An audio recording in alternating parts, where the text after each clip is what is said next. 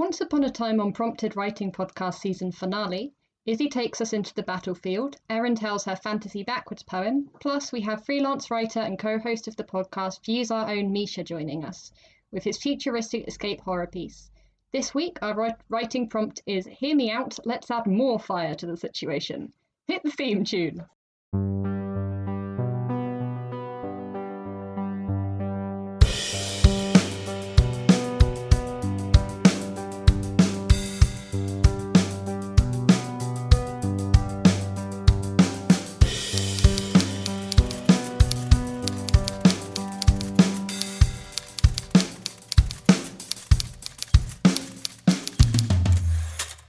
Hi guys, welcome back to the podcast. Hi there, and can I say it was a lovely theme tune? You're going to get the same question we ask every guest on here, which is, who are you and what do you like writing? So, my name is Misha Alexander. I am a freelance writer and theatre watcher, film critic, and I enjoy writing plays. I enjoy writing think piece articles and reviews of different things that I've seen, and I just enjoy the power of words and what they can do and the interesting ideas and stories that they can connect with. I'm a recent graduate from Warwick University, which is how I know your lovely hosts, and I'm currently taking a gap year before pursuing a master's. And as we mentioned previously, I'm currently the co-host of a podcast focusing on journalism and freelance writing entitled Views Our Own. Where can we find Views Our Own if we want to hear more of your voice? Well, I don't know why you would, but if you're interested, you can find our podcast on Spotify, Apple Music, and Google Podcasts.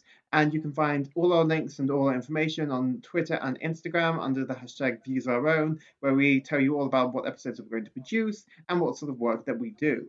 The first 3 episodes are available right now, with more coming every single Friday.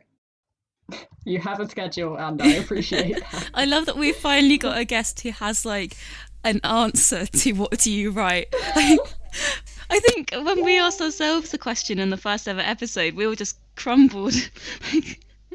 I write. We don't know what we're doing. I sit down and I write. On a cover letter enough time to call me that to be able to say it with confidence.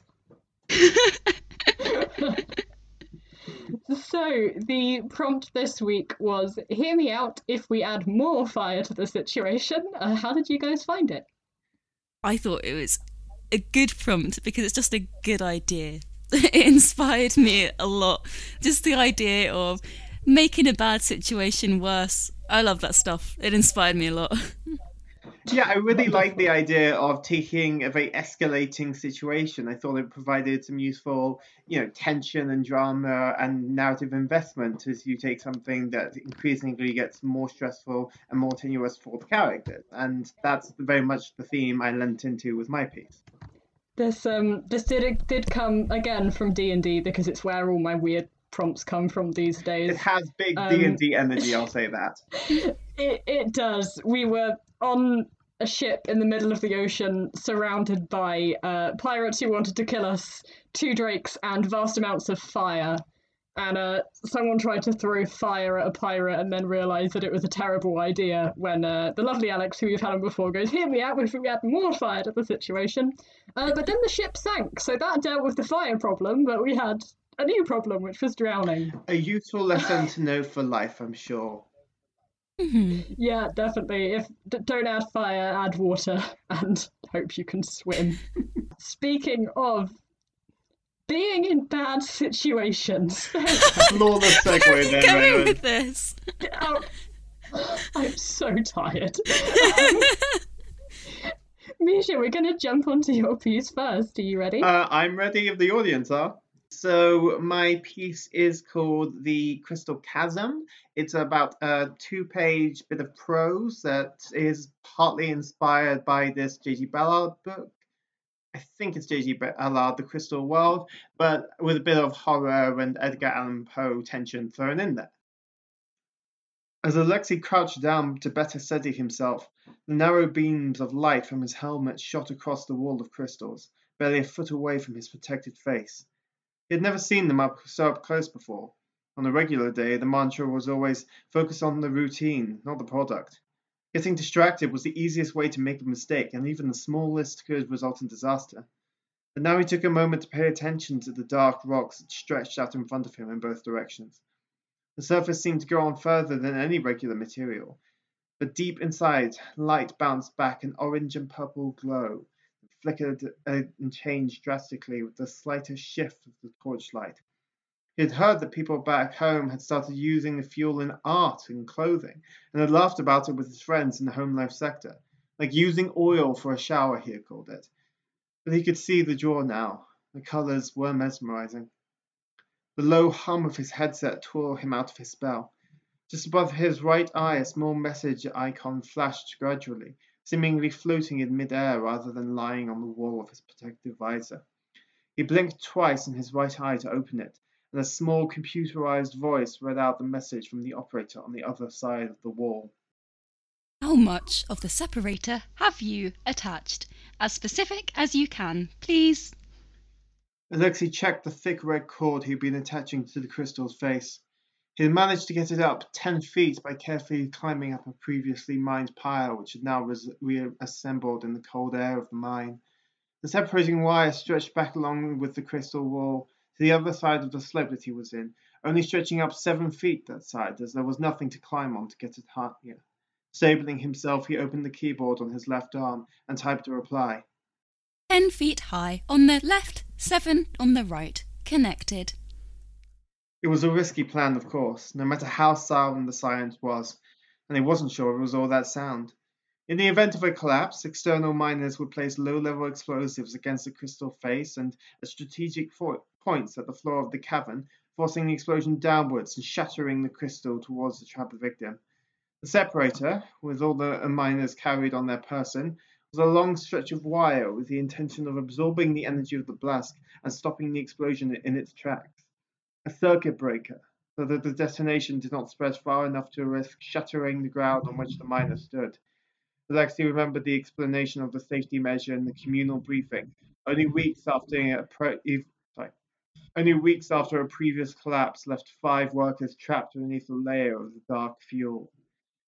As he checked that the final stretches of the wire were securely fastened to the rock face, Alexei remembered the arguments that had stemmed about this new imposed feature. The technicians had given their complete reassurance to all the mining staff that the safety measures of this strategy had been explored multiple times in computer simulations under all variations. The program had been able to calculate and test hundreds of possible outcomes in mere seconds.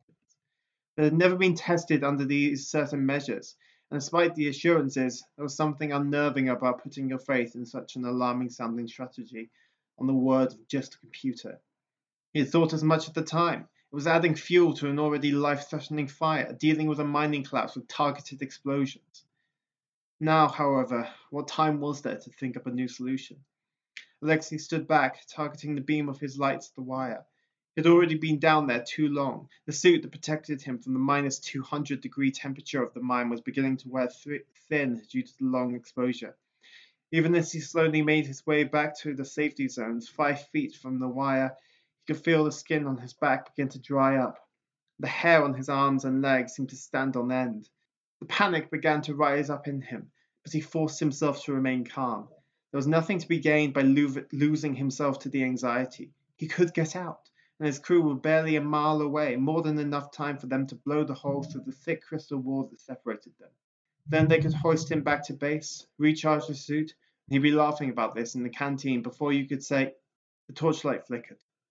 Alexei stopped dead in his tracks. For the briefest of moments, the light coming from the helmet lamp, the only means of sight he had seemed extinguished. Though it stood steady now, and again the messenger light hummed lowly and quietly in front of him. We're ready. The sequence is set. Give us the signal when you're safe.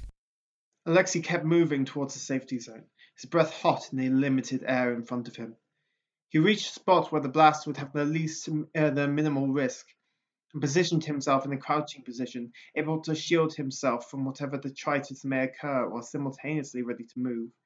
He spared a small moment to say a silent prayer, and to also swear that if the technician's words were true and he got out of this, he would ensure that those two paid for no drinks that night.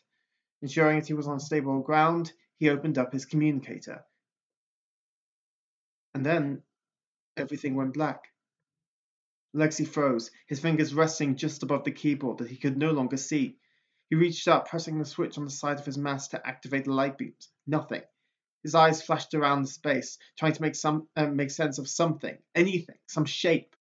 But all that his eyes could see came from inside the helmet, the icons and the measurements that seemed projected onto the void. Alexei found himself sitting down, the shock flying through his whole body. Why? What would change that would make...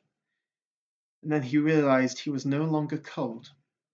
The primary function of the suit, to keep him warm and able to breathe, was doing just that, even on low power, by drawing energy from the non-essential areas of the suit. Unable to keep the panic at bay, Alexei frantically tried typing a message, but the words were incomprehensible. The symbols on his helmet only reflected inside the screen. They would give him nothing. He tried to stand, frantically turning his head this way and that, trying to remember which direction he had to be facing, but he had to stay still. He couldn't risk moving too close to the destination. If he went beyond the wire, he was done for. The message icon flashed again, but even that light seemed faded. The computer's voice rang out again, impersonal and without urgency. Are you at a safe distance? Respond. Alexei kept his eyes glued to the messenger icon, just to give him something to see, but even that faded. The dark space surrounding him seemed to have shrunk somehow. He felt trapped, more alone than ever before in his life. He jabbed frantically at where he thought the send button was, having no idea what he was actually sending to them. Inadvertently, he heard himself gasp for air, and realized it was the first organic sound he had heard in he didn't know how long. The silence seemed so much more present now. The only thing his senses picked up was the rustle of his suit, that damn suit against his skin like a cocoon of dry metal and plastic. No messenger icon played this time, although maybe his eyes were blinking so much in the darkness he couldn't have seen it, but he heard the computer's voice once more. We're blowing now, get ready. The voice faded. The suit was drawing all the energy just to keep him alive in this void. Alexei moved, the only direction he could be certain of, downwards, sinking to his knees in an effort to feel secure. He must be safe from the blast. They would find him. He'd see the lights coming down, hear the noise of the cracking crystal, the sounds of wires being lowered. There would be something, anything, a break from this darkness, this emptiness, this nothing. Any second now. Any second now. Any second now. Any second now. I'm gonna go and open a window. It suddenly feels a lot more claustrophobic in here than it did 10 minutes ago. That was chilling. Oh my gosh. The imagery in Is that. he dead? Mm. Is he going to die? Well, it's that's the power of an open ending. Why do you do this, Misha? Well, I'm so worried about him. one of the themes that sort of picked up whilst I was writing this, initially inadvertently, was this idea of this reliance of technology that you don't fully understand for your safety measures. Like throughout, that's what I was leaning into with the whole escalation theme. Like new things keep going wrong. And even when they're going right, the consequences of keeping the energy to keep him alive but leaving him in this sensory void. That's what I was going for. And then with the open ending, you get this idea that maybe that's continued and something has gone wrong with the other side. Something's gone wrong with the explosives. Something's gone wrong to the miners. And so there is this uncertainty.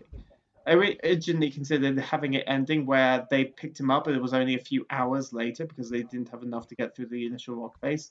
But I think I decided that it's kind of more interesting to allow this sort of gap and uncertainty that you could believe, but at the same time you can't certainly be sure of.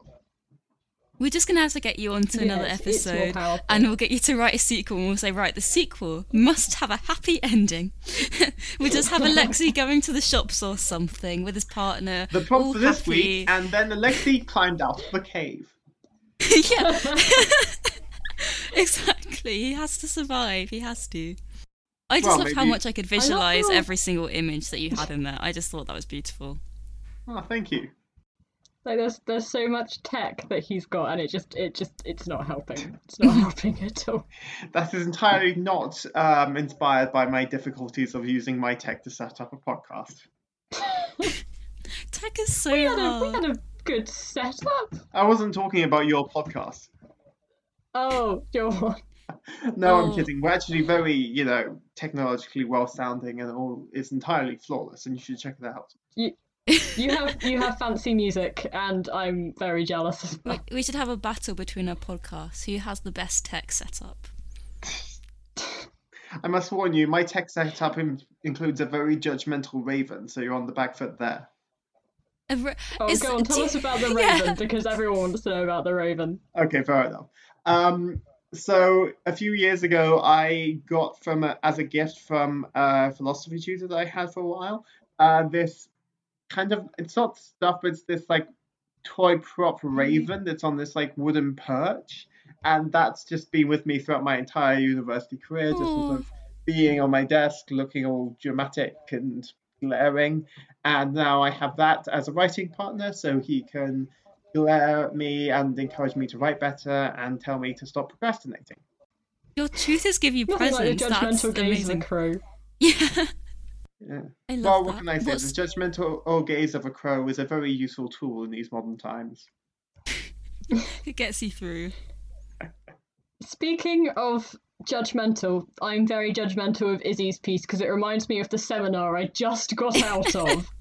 I was like, finally, I've got out my Anthony and Cleopatra seminar. I'm free. I never have to think about it again. But no. Yeah, so my piece is inspired by Antony and Cleopatra, just because I thought Erin would appreciate it. A little bit of revision. Okay, when Erin gets a good grade this year, it's all my fault, okay? That's basically how it goes here. Now, for those of you I'm who not don't, writing about Anthony and Cleopatra. now for those of you who aren't familiar with the story of Anthony and Cleopatra, we're now going to read the entire play. Just so it makes sense. Can we? I need to finish my reading. I'll give you a little summary. So, basically, in Shakespeare's Antony and Cleopatra, Antony Cleopatra in love in quotation marks. It's either love for each other or love for the power that the other has, or something in between. And there's a scene in the beginning of the play where Antony finds out that his wife Fulvia is dead. And so I think it's interesting.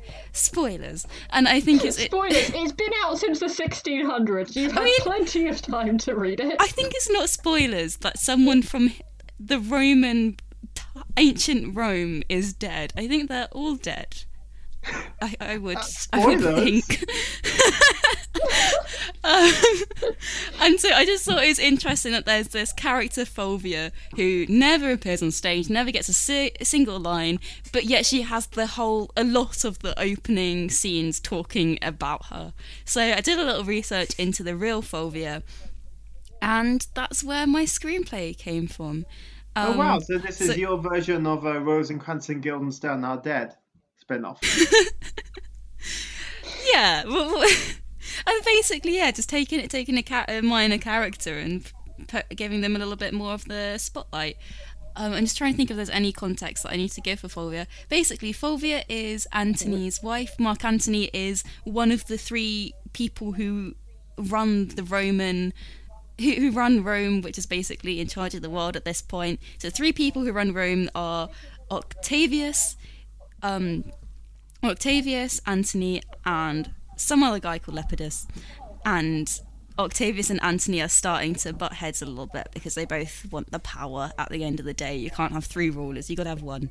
So, would you also like to explain what you've done to Bisha in this piece? evil laughter.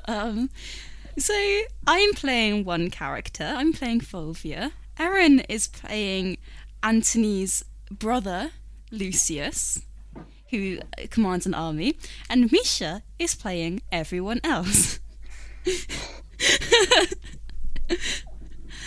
And I have to give them all distinct voices, so I apologise to a plethora of people in advance. You're a theatre student. You got this. Was a theatre student. I now have no academic backing. Oh no. So this piece is called The Commander of Commanders. Take it away, Misha. Exterior, soldier's tent, day. A soldier spits on a stone and runs it along his sword. Other soldiers weave around the patch of grass he sits on. A second soldier comes out of a tent and tosses a coin to the first. Second soldier. Don't rub it in, all right? First soldier. She's making a speech. Again already. Second soldier. Well, she'd at least wait until Lucius has let her go. The first soldier puts his sword down and turns the coin over in his hand. It bears Fulvia's face. Exterior, podium, day. Fulvia, 40s, stands on her podium outside her tent. Her hair is slicked into a bun and she wears a Roman dress. Lucius, 30s, sits beside her and looks out to the army that crowds around them. Brave men, I grieve for 2 husbands. Do not let me grieve a third. Every day the child who calls himself Caesar weaves another yarn into the web of his conspiracy to kill Antony. I, Antony's wife, cannot sit idly as I'm transformed into a widow thrice over. Win us Perusia, and you will be rewarded with fertile land. The soldiers cheer. Interior, Fulvia's tent, day. Fulvia's hair tumbles down as she pulls out her hairpin. Red linen cascades from the centre poles of her tent. A silhouette hovers outside. You have a message for me? Lucius moves into the opening of the tent. Oh, just you. When did you last hear from Antony? When did you? Monday. You? When he hears I'm fighting Caesar, his ally, he'll come back. Is this what all this is for? Your husband stopped answering your messages, so you're starting a war. No, this is my war. Our war. Fulvia takes a hairpin from her boot and strokes it sharp and lightly against his throat. Caesar will execute you if you say that. If we just had Antony, then... Fulvia drops the hairpin to the floor. Cleopatra treating him well? He's infatuated with her. Good. The blacksmith enters with armour fitted to Fulvia's figure. She takes it, nods, and he leaves. Good? Yeah? You're losing him. The man who owns a third of the world. Is putty in my hands. Not your hands. He's making alliances with Egypt. He is having an affair. Fulvia laughs, takes the collar of Lucius's armour and pulls his face to hers. Same difference. She gently pushes him away. Are you sure he's coming back? If I can send him to Cleopatra, I can bring him back. You sent him? I've planted the seed, watered it with whispers of Venus personified. She takes 2 vials and fills them with red wine. Lucius' drink spills onto the red carpet. Oh, Mark, I heard rumours that Cleopatra invited her starving people into her home so they could eat her grain. She hands a drink to Lucius and sips hers. I have always thrived without a husband at home. Nothing against your brother, of course. You fed him to a snake. I fed Cleopatra to him. Now, as she conquers the world, Antony and I will defeat the young Caesar. And once the world is Antony's, who will the people choose to be his queen? The Roman wife who has unofficially ruled for the past decade? Or Antony's foreign mistress? And once they've chosen you, when Antony runs off back to Egypt, you will choose me to take his place? Exactly. They kiss. Exterior battlefield, day. Fulvia rides her horse side saddle. She trots over the bodies of Caesar's forces. Her armors gleam in the Italian sun as she enters the gates of Perusia. Interior, Cleopatra's palace. Night. Antony hands a letter to Cleopatra. Fulvia is dead. Dead. Fulvia. Can Fulvia die? Oh, I've not had seething romantic tension with Izzy in ages. A lovely romance scene. Big sort of politics prequel energy. Yeah, that's just I Fulvia is very terrifying. just found it interesting, the politics and how Fulvia, she has 3 husbands and she uses each one as a pawn in her game of chess, and I just think she's a cool character because of that. What was it about Fulvia that you sort of found yourself drawn to, and how were you trying to personify her in contrast to the way that she's talked about in the original play? That's a good question. I think in the original play, she's personified as basically someone who Cleopatra is jealous of. And at first it can kind of read as, oh, Shakespeare's just making Cleopatra's one trait as being a jealous woman. But then you can also read into it and think, well, has Fulvia given Cleopatra reason to be jealous? Like, Fulvia must be powerful herself for a queen to find her threatening. So then I looked into it, and Fulvia was the unofficial 4th ruler of the world, according to some sources. So I thought, okay, why is she only written down as Mark Antony's wife when she ruled the world unofficially? No, definitely material for a spin-off if ever I heard it. Yeah. She also just fought the first Emperor Augustus, just her armies against his. She didn't win, but to try is pretty... you gotta be pretty strong to try. Oh yeah, definitely. I feel very sorry for the soldiers outside her tent. I imagine they don't make it back. I mean, she wins this battle. It's just 15 minutes later. I mean, say 15 minutes. Probably a few days. I don't know, accounts differ. But she is allowed to live. She doesn't die from the battle. She's allowed to live. It's just she dies from natural causes. And history is kind of saying that if she didn't just die of natural causes, then Antony and Augustus would have fought a lot sooner, which basically means we would have had a different emperor, potentially. Actually, a different history. Interesting. Yeah, a different history.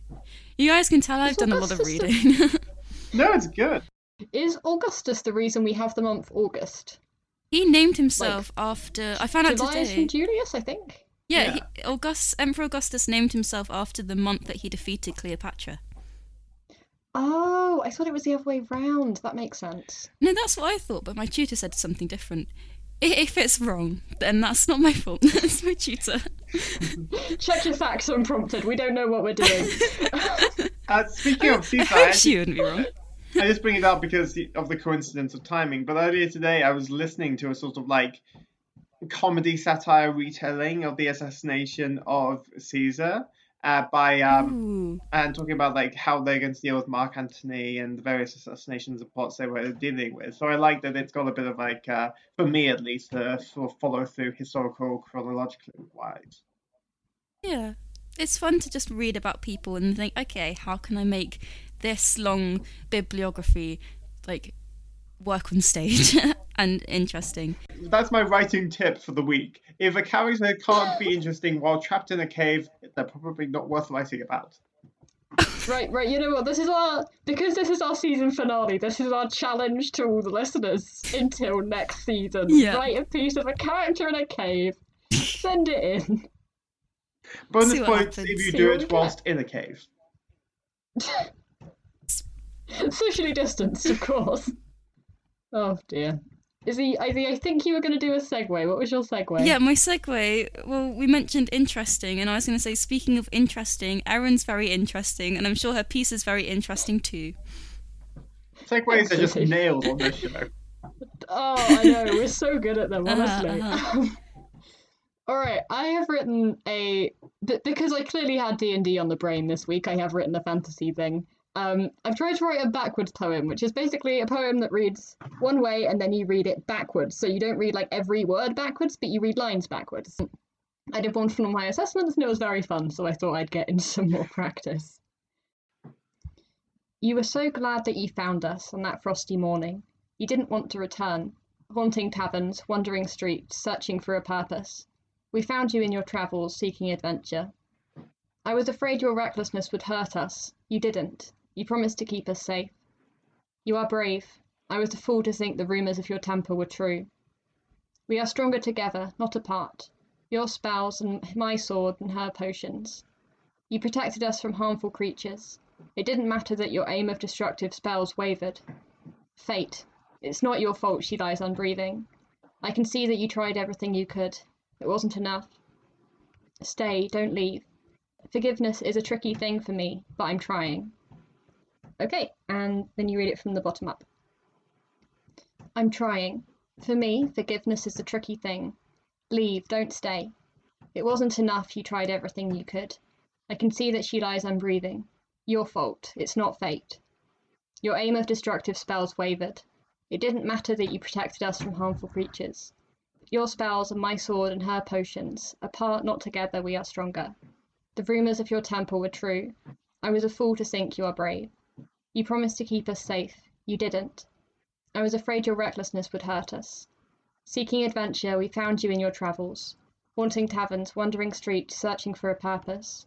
You didn't want to return on that frosty morning. You were so glad that you had found us. Aaron!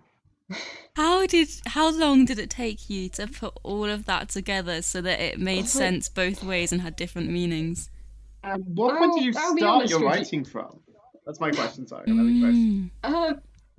Okay, first question, I'll be honest with you, Izzy. I wrote this while I was waiting for a pizza to cook, and then while eating said pizza, so about half an hour. What? That's a half-hour job? What was your question, Misha? I'm going to ask, did you start from a particular direction? Like, did you write it backwards first or forward first? Or was it sort of like, did you find a midpoint in the poem that you could sort of divulge in both directions off of? I kind of thought of the story, so one way it's they're trusting their friend and the other way they're getting their friend to leave. Backwards poems are kind of hard. It's a lot of trial and error. One of the kind of tactics you can have is that you have a statement and then some sort of word in a negative and then another one. So I was afraid your recklessness would hurt. Yeah.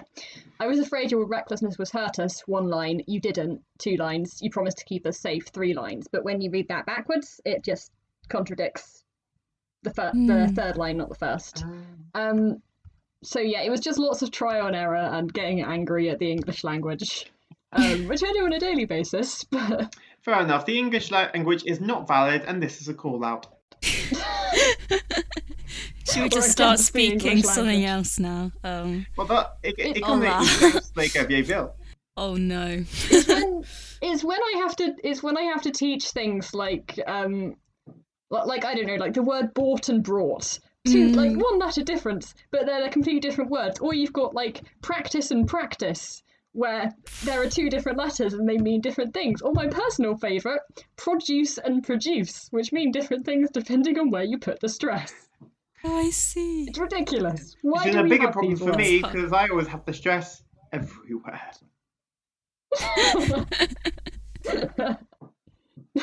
Misha, when you spoke a different Wonderful. language just then, what did you say?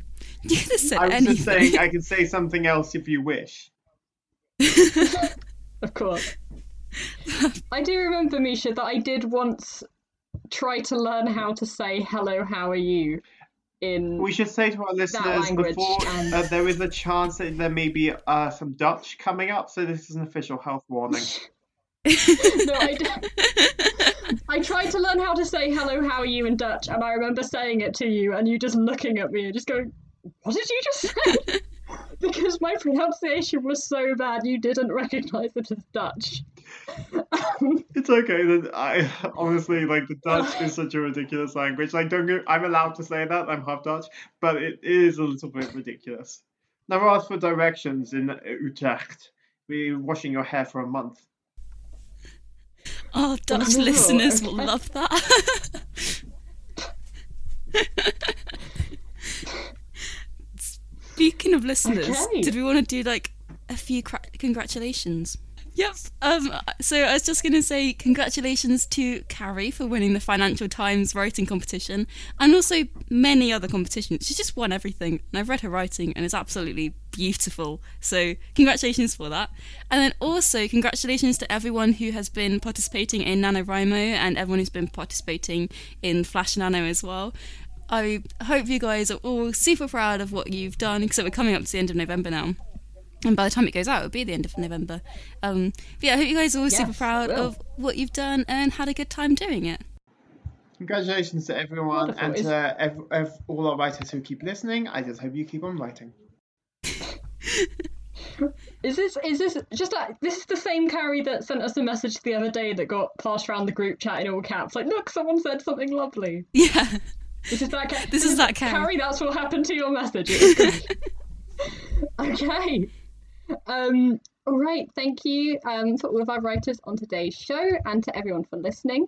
Thank you, Phoenicia, for joining us today. Thank you very much for having me. It was wonderful having you on. To support us, subscribe to our Patreon at patreon.com/promptedwritingpodcast for bonus content and shout-outs. I believe we have some stuff on there now. And our YouTube, which is Prompted Writing Podcast. Be sure to leave us a review telling us what you think. For more prompts and writing, find us on Instagram at Prompted Writing Podcast, and thank you again for listening. And as this is our season finale, thank you to all the writers we've had on this series thus far. Hit the outro.